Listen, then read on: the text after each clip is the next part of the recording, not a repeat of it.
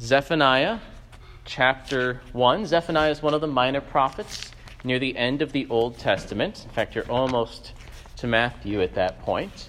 It's only 3 chapters long, and we'll be beginning a new series today on Zephaniah. It might take 5 or so sermons. We'll see how it goes, but at least this month of March, we'll be looking at the prophecies of Zephaniah. Today I want to look at Zephaniah chapter 1, verses 1 through 13.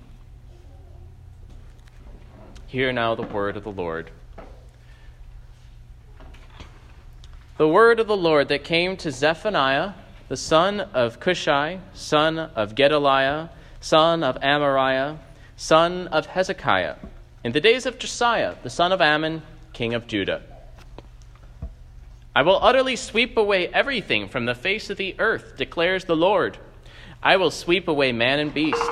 I will sweep away the birds of the heavens and the fish of the sea and the rubble with the wicked.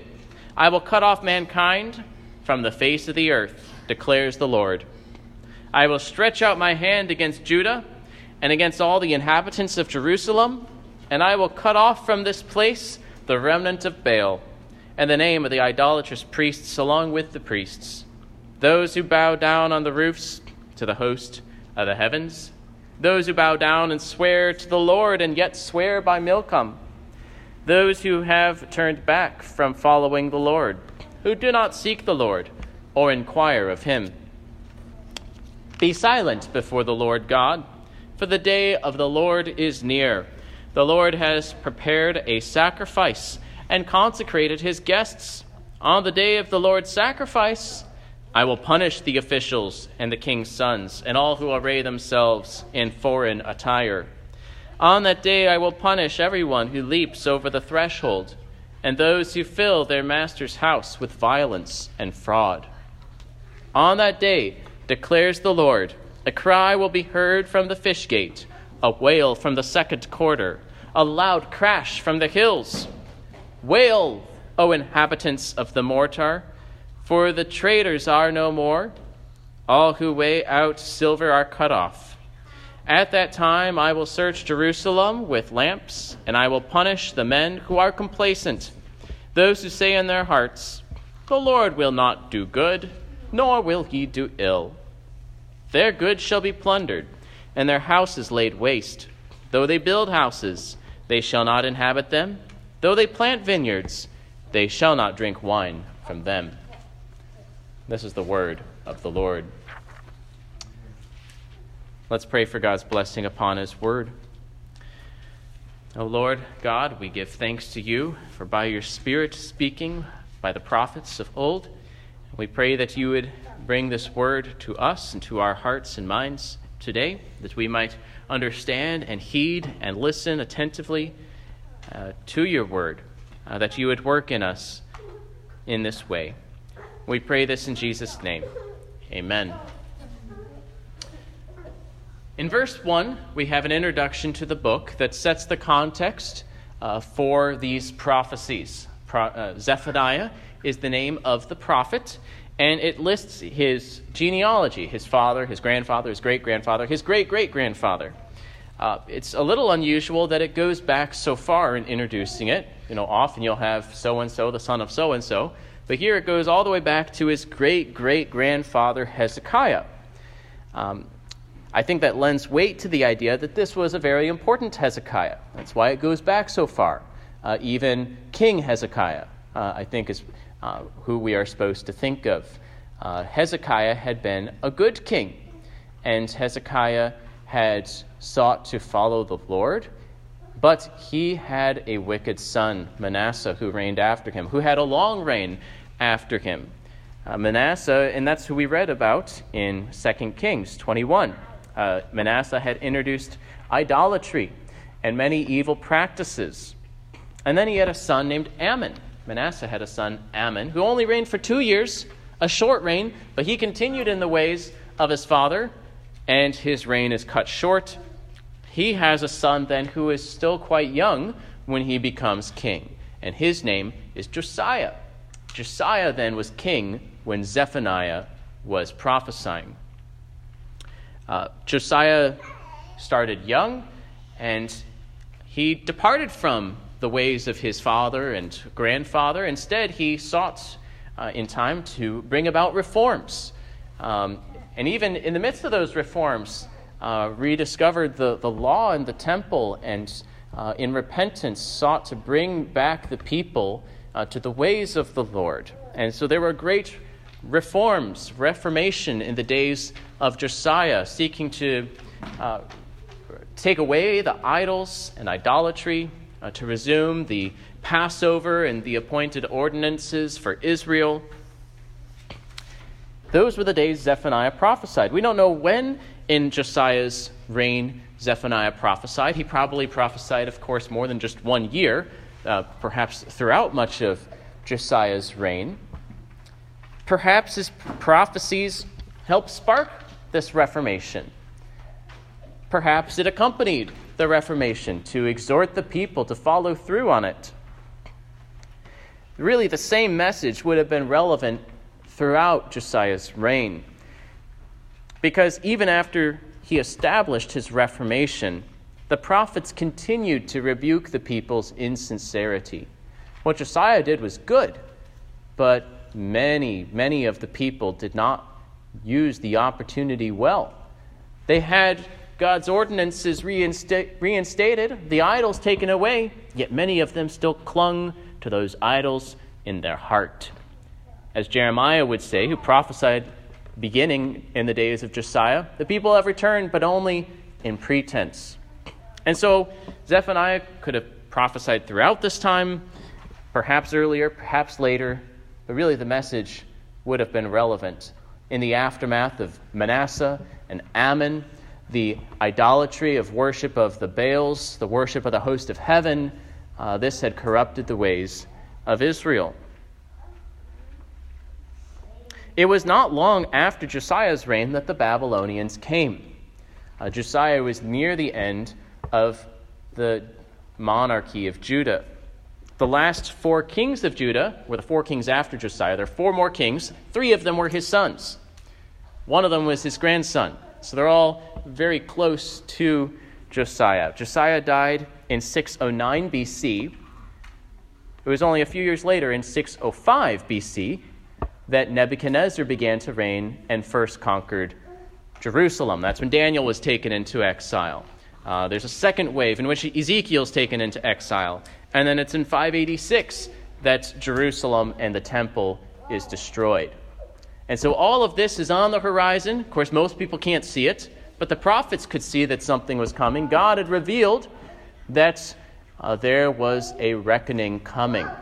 That God, who was patient, who was long-suffering, yet would act in accordance with his word. And so we see in verses 2 through 6 that God comes with sweeping judgment against his covenant people for their apostasy and their idolatry. The Lord comes, and he will sweep away everything from the face of the land. The world will collapse about them. There will be destruction that will come from the Lord. In describing here the earth in Zephaniah, it can also be translated the ground or the land. It's not necessarily referring to the whole globe, like we think of planet Earth. Now, the reference to mankind might hint at the fact that, indeed, Jerusalem's judgment would be part of a broader judgment upon the nations that would occur in the following decades. In fact, judgment would come upon the other nations too, and we'll get to that later in Zephaniah. But also the references to mankind are probably here in contrast to the animals, because he also talks about how this destruction is going to sweep the land clean. There's going to be destruction, and it's going to affect man and beast. Just picture this: desolation coming upon the land because of the sin of its inhabitants. It'll be a sweeping judgment, sweeping away both man and beast from the land. The land suffers because of man's sin. That's true generally, right? Why is there a curse upon the earth and it's under bondage to corruption? Is it under bondage to corruption willingly? Is that the way the creation was designed to work? Did God make the world subject to corruption in the beginning? No, it's because of man's sin, because of Adam's sin. Well, here also in the case of Judah, their sin would bring destruction upon the land where they lived. Now, there's a reference here to sweeping away the rubble with the wicked. It could also be translating the stumbling blocks with the wicked. Stumbling blocks here probably refer to the idols. That God's going to purify the land. He's going to take away the wicked, and He's going to take the idols, the causes of sin, the stumbling blocks that they have stumbled upon, and He's going to uproot them. And this is language or imagery that's picked up by Jesus in His description or His interpretation of the parable of the weeds, speaking in His day of the final judgment yet to come. There He says, the Son of Man will send His angels, and they will gather out of His kingdom all causes of sin and all lawbreakers, and throw them into the fiery furnace. He will purify His kingdom, even as God would purify His covenant people back then, so finally and utterly, perfectly, on that final day of judgment, taking away out of His kingdom all causes of sin and all lawbreakers. Now, why was this judgment coming that Zephaniah proclaimed? Who was it coming upon? Who was going to be cut off? What had they done wrong? Did you catch it? We learn this in verses 4 through 6. Those who worshipped Baal, a false god, those who had worshipped the host of heaven, like the sun, the moon, and the stars. God had warned them in Deuteronomy, careful when you look up to the heavens. Don't worship those. I made them. I'm the Lord. Don't worship the stars. Don't worship false gods. Don't worship idols. Have no other gods before me. But this is indeed what many of the people had done. They had sought for refuge and prosperity by adding these other gods to the Lord, their God. They had still gone through the motions of worshiping Jehovah, the God of Israel, but they also swore by Milcom, by another god, by another king that they swore by. To swear is a form of religious worship. You're invoking God as a witness of your heart and the intentions and of your words to hold you accountable for what you say. Whether you're swearing allegiance to God or whether you're swearing by God, it's a form of worship. You should only swear by the Lord, but they would swear by the Lord and they'd swear by the other gods too. They were not being faithful. They were being unfaithful. They were falling away from the Lord. And that's what we find in verse 6. They're described as the remnant of Baal, those who worship the host of heaven. But in verse 6, it describes them by their true relationship to the Lord. Though they bowed down before the Lord, what was their real relationship with the Lord? They had turned back from following the Lord. They had not sought the Lord. They had not inquired of the Lord. Those are the things which they ought to have done. But because they had not done these things, they would be swept away. They would be punished. What can we learn from these first verses 2 through 6? Well, first of all, the Lord's judgment is powerful and consuming. Nothing can stand before it. Does this building look pretty secure? Do the roads out there look pretty stable? They were there last week. They were there the week before. There's animals around. There's the sun, moon, and stars. There's lots of things that we can take for granted. But the Lord's judgment is powerful. The Lord's judgment is irresistible, and it can sweep anything in a way that it's in its path.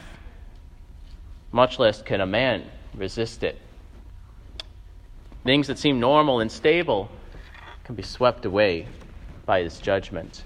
And of course, on that final day of judgment, everything will be stripped away. You will be there before the judgment seat of Christ. And it'll be a day of reckoning.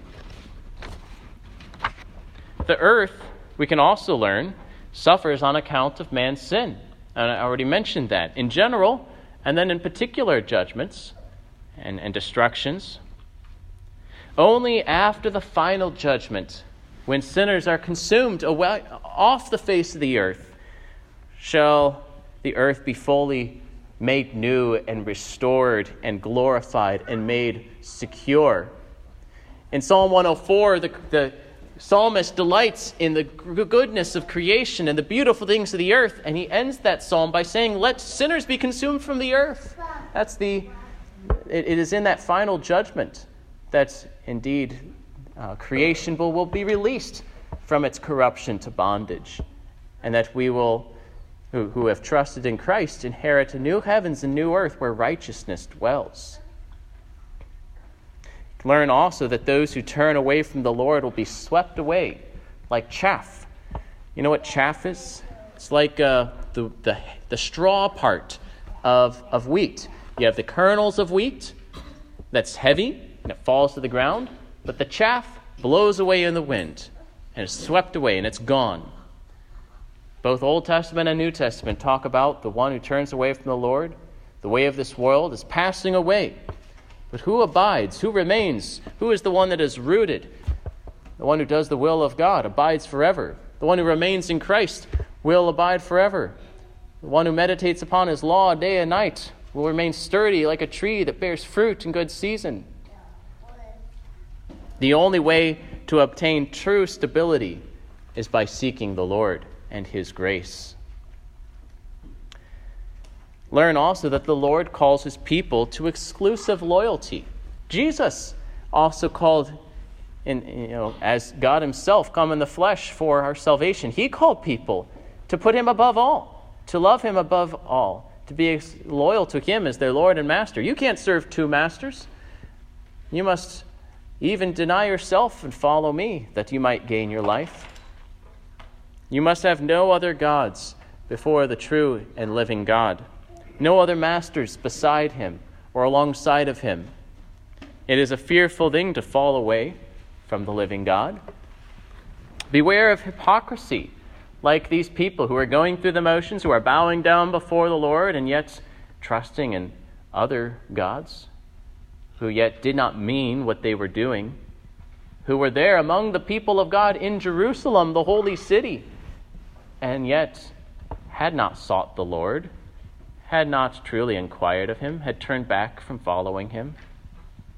Instead, follow the Lord, seek the Lord, inquire of the Lord.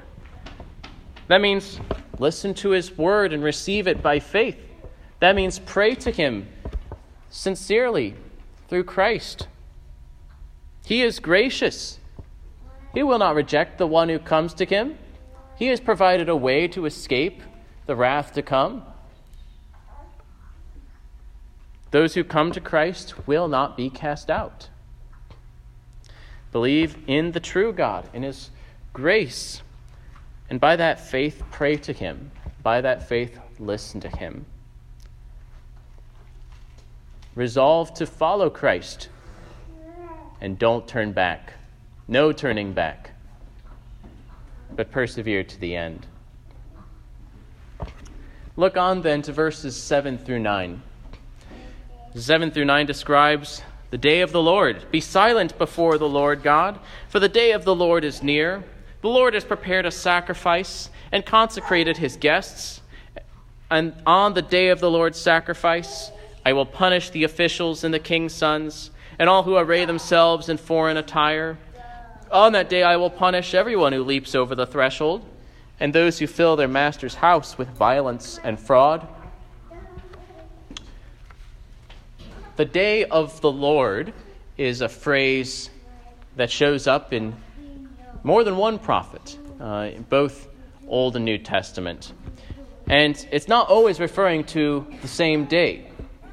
It's used in Scripture not only for the final day of judgment, but for any day of judgment. It is the day of reckoning, the day of intervention, a day of visitation.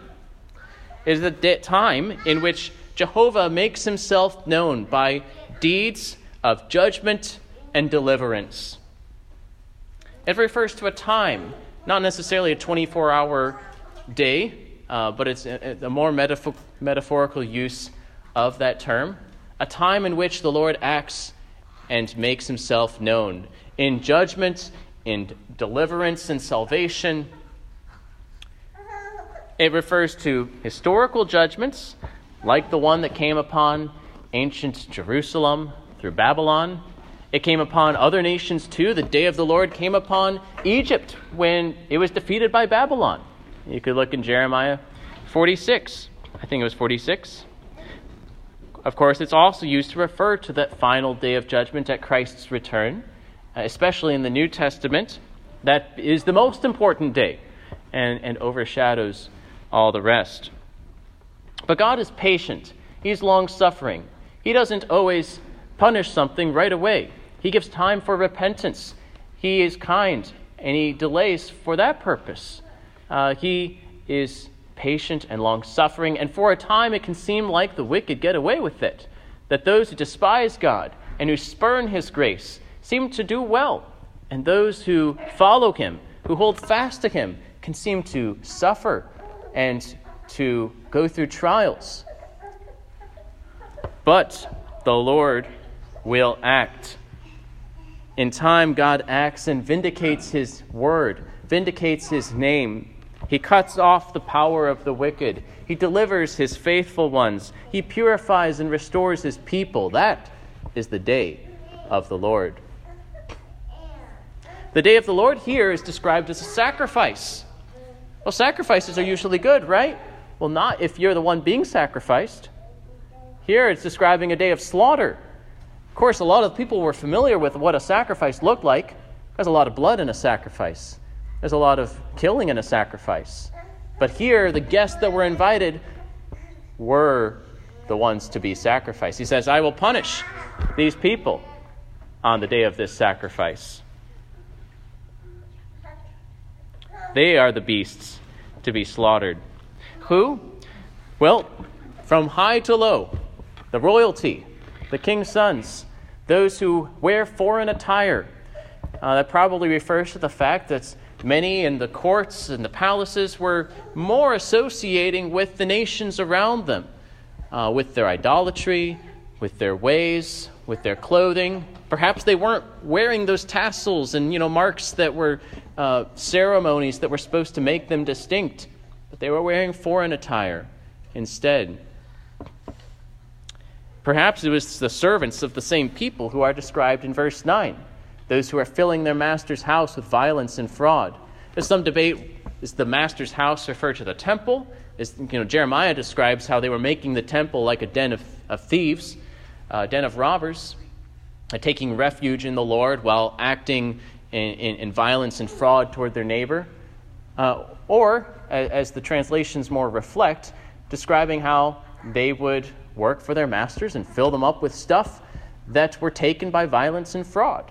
In any case, the violence and the fraud would be punished, would be judged, that these wicked ways were contrary to God's law. So learn from these verses. First of all, as the first verse says, verse 7, be silent before the Lord God.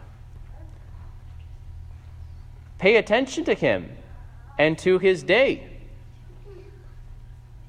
Be silent before the Lord. Be reverent before God. Secondly, rely on the sacrifice of Christ so that you do not become the sacrifice. That idea of a sacrifice is supposed to be a substitute for you, right? You trusting in the lamb that God would provide to take away the sins of the world. But that same imagery is used to describe his judgment, which falls upon those who spurn his grace, who turn back from the Lord, and who are judged. And in particular, turn aside from violence and fraud. In the mornings, we've been going through the 10 Commandments. We looked at the 6th commandment, do not murder, do not kill, both in thought, word, and deed. This is the way that had filled the earth before the flood and brought down judgment upon it. Turn aside from violence. Turn aside from fraud, from thieving. That's what we looked at today, this morning. Always, you shall not steal. Do not take the shortcut avoiding honest labor to try to take from what belongs to your neighbor, either by deceit, by lying, by theft, by robbery. These are the ways that are perishing, that are swept away in the Lord's judgment, ways that we should seek God's mercy for and turn away from them. Final part of our passage is verses 10 through 13. 10 through 13. God's judgment comes crashing down upon the complacent. On that day, declares the Lord, a cry will be heard from the fish gate, a wail from the second quarter, a loud crash from the hills. Wail, O inhabitants of the mortar, for all the traders are no more. All who weigh out silver are cut off. At that time I will search Jerusalem with lamps, and I will punish the men who are complacent. Those who say in their hearts, the Lord will not do good, nor will he do ill. Their goods will be plundered, and their houses laid waste. Though they build houses, they shall not inhabit them. Though they plant vineyards, they shall not drink wine from them. The word complacent here is really kind of a translation of a metaphor, which would be that they are thickening on the dregs, that they are settled on the lees. The idea of dregs of wine, that they're just sitting there. Either you can picture them just kind of sipping their wine and laying back, but probably more so that they are like wine that's aging. They're just sitting there, they're complacent, they're self-satisfied. Why? Because they're saying in their heart, they're thinking to themselves, the Lord's not going to do good, the Lord's not going to do evil, the Lord's not going to do anything. They have no fear of God before their eyes. And so they are at ease. They might not have said that out loud. Notice it says they said this in their hearts. If you ask them, do you fear the Lord? They might have said, yes, I fear the Lord. But their assumption was that the Lord wasn't actually going to do anything, that the Lord was not relevant to life in their day. Their attitude, their inner thoughts, in their hearts, they did not think that God was relevant. They did not credit the good they experienced to the Lord, and they did not fear his judgment. How modern that attitude seems. Do people today have this attitude that God is not really behind any of the bad things that happen? That the good things that we have done, because we're good and we've done good things, my power and the might of my hand have given me this wealth, and I don't need to fear God's judgment. That assumption, even if it's unspoken, that attitude, this ignoring of God pervades our culture, and many people therefore do not give attention to God. But let that not be you, because the peace of the complacent will be destroyed by the crash of the day of the Lord. Whether that's a historical judgment, a personal judgment, like the parable of the rich fool, right? Who heaps up treasure for himself and is like, oh, eat, drink, be merry, all shall be well, and then he dies. That's a day of the Lord for him personally, right? All of that he thought he was secure, it really didn't mean anything when he encounters death. What could happen to a country, it can happen to a people, and of course it will one day happen to the earth when Christ returns. So do not be complacent, lest you be awakened by the crashing doom of judgment. Do not trust in your wealth. Do not trust in your power. Do not trust in your economy. Give thanks to God for the good things. The Lord does do good. That is done by God too. And fear him, knowing that both disaster and prosperity come from the hand of the Lord in his wisdom and his providence. So fear the Lord and take refuge in him. He is the place of safety. Those who seek the Lord will be safe in the day of judgment. And in fact, to them, the day of the Lord is a good thing. To them, the day of the Lord is a day of deliverance that they desire, even as they might tremble with joy with trembling at an awesome day. But To those who have taken refuge in the Lord, his power, his might is a source of strength and confidence, because he is the one that they have taken refuge in. And that is what God wants you to do, to take refuge in the Lord Jesus Christ. So do not despise him. Do not turn back from following him. The Lord is patient, but he is not powerless.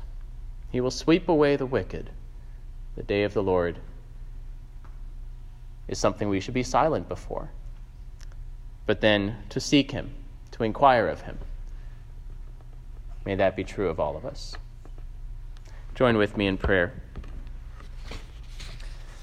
O Lord, our God, we give thanks to you for your warnings as well as your promises, for your commandments, for your whole word. And we pray that you would work in us by faith, that we might embrace the promises and to seek you all our days, that you would teach us to, by this faith, obey your commandments and to heed your word, and that by the same faith we would tremble at the threatenings and so see our sin with grief and hatred as repugnant to you, and to take safety and take refuge in your mercy. We pray that you would not only stir our hearts in this way, but our countrymen, our neighbors, even the nations throughout the world. We pray that you would work powerfully for their salvation before that final day comes. We pray that you would bring people into the kingdom of grace, to keep them in it, and also to hasten that great and final day and the kingdom of glory. We pray this in Jesus' name. Amen.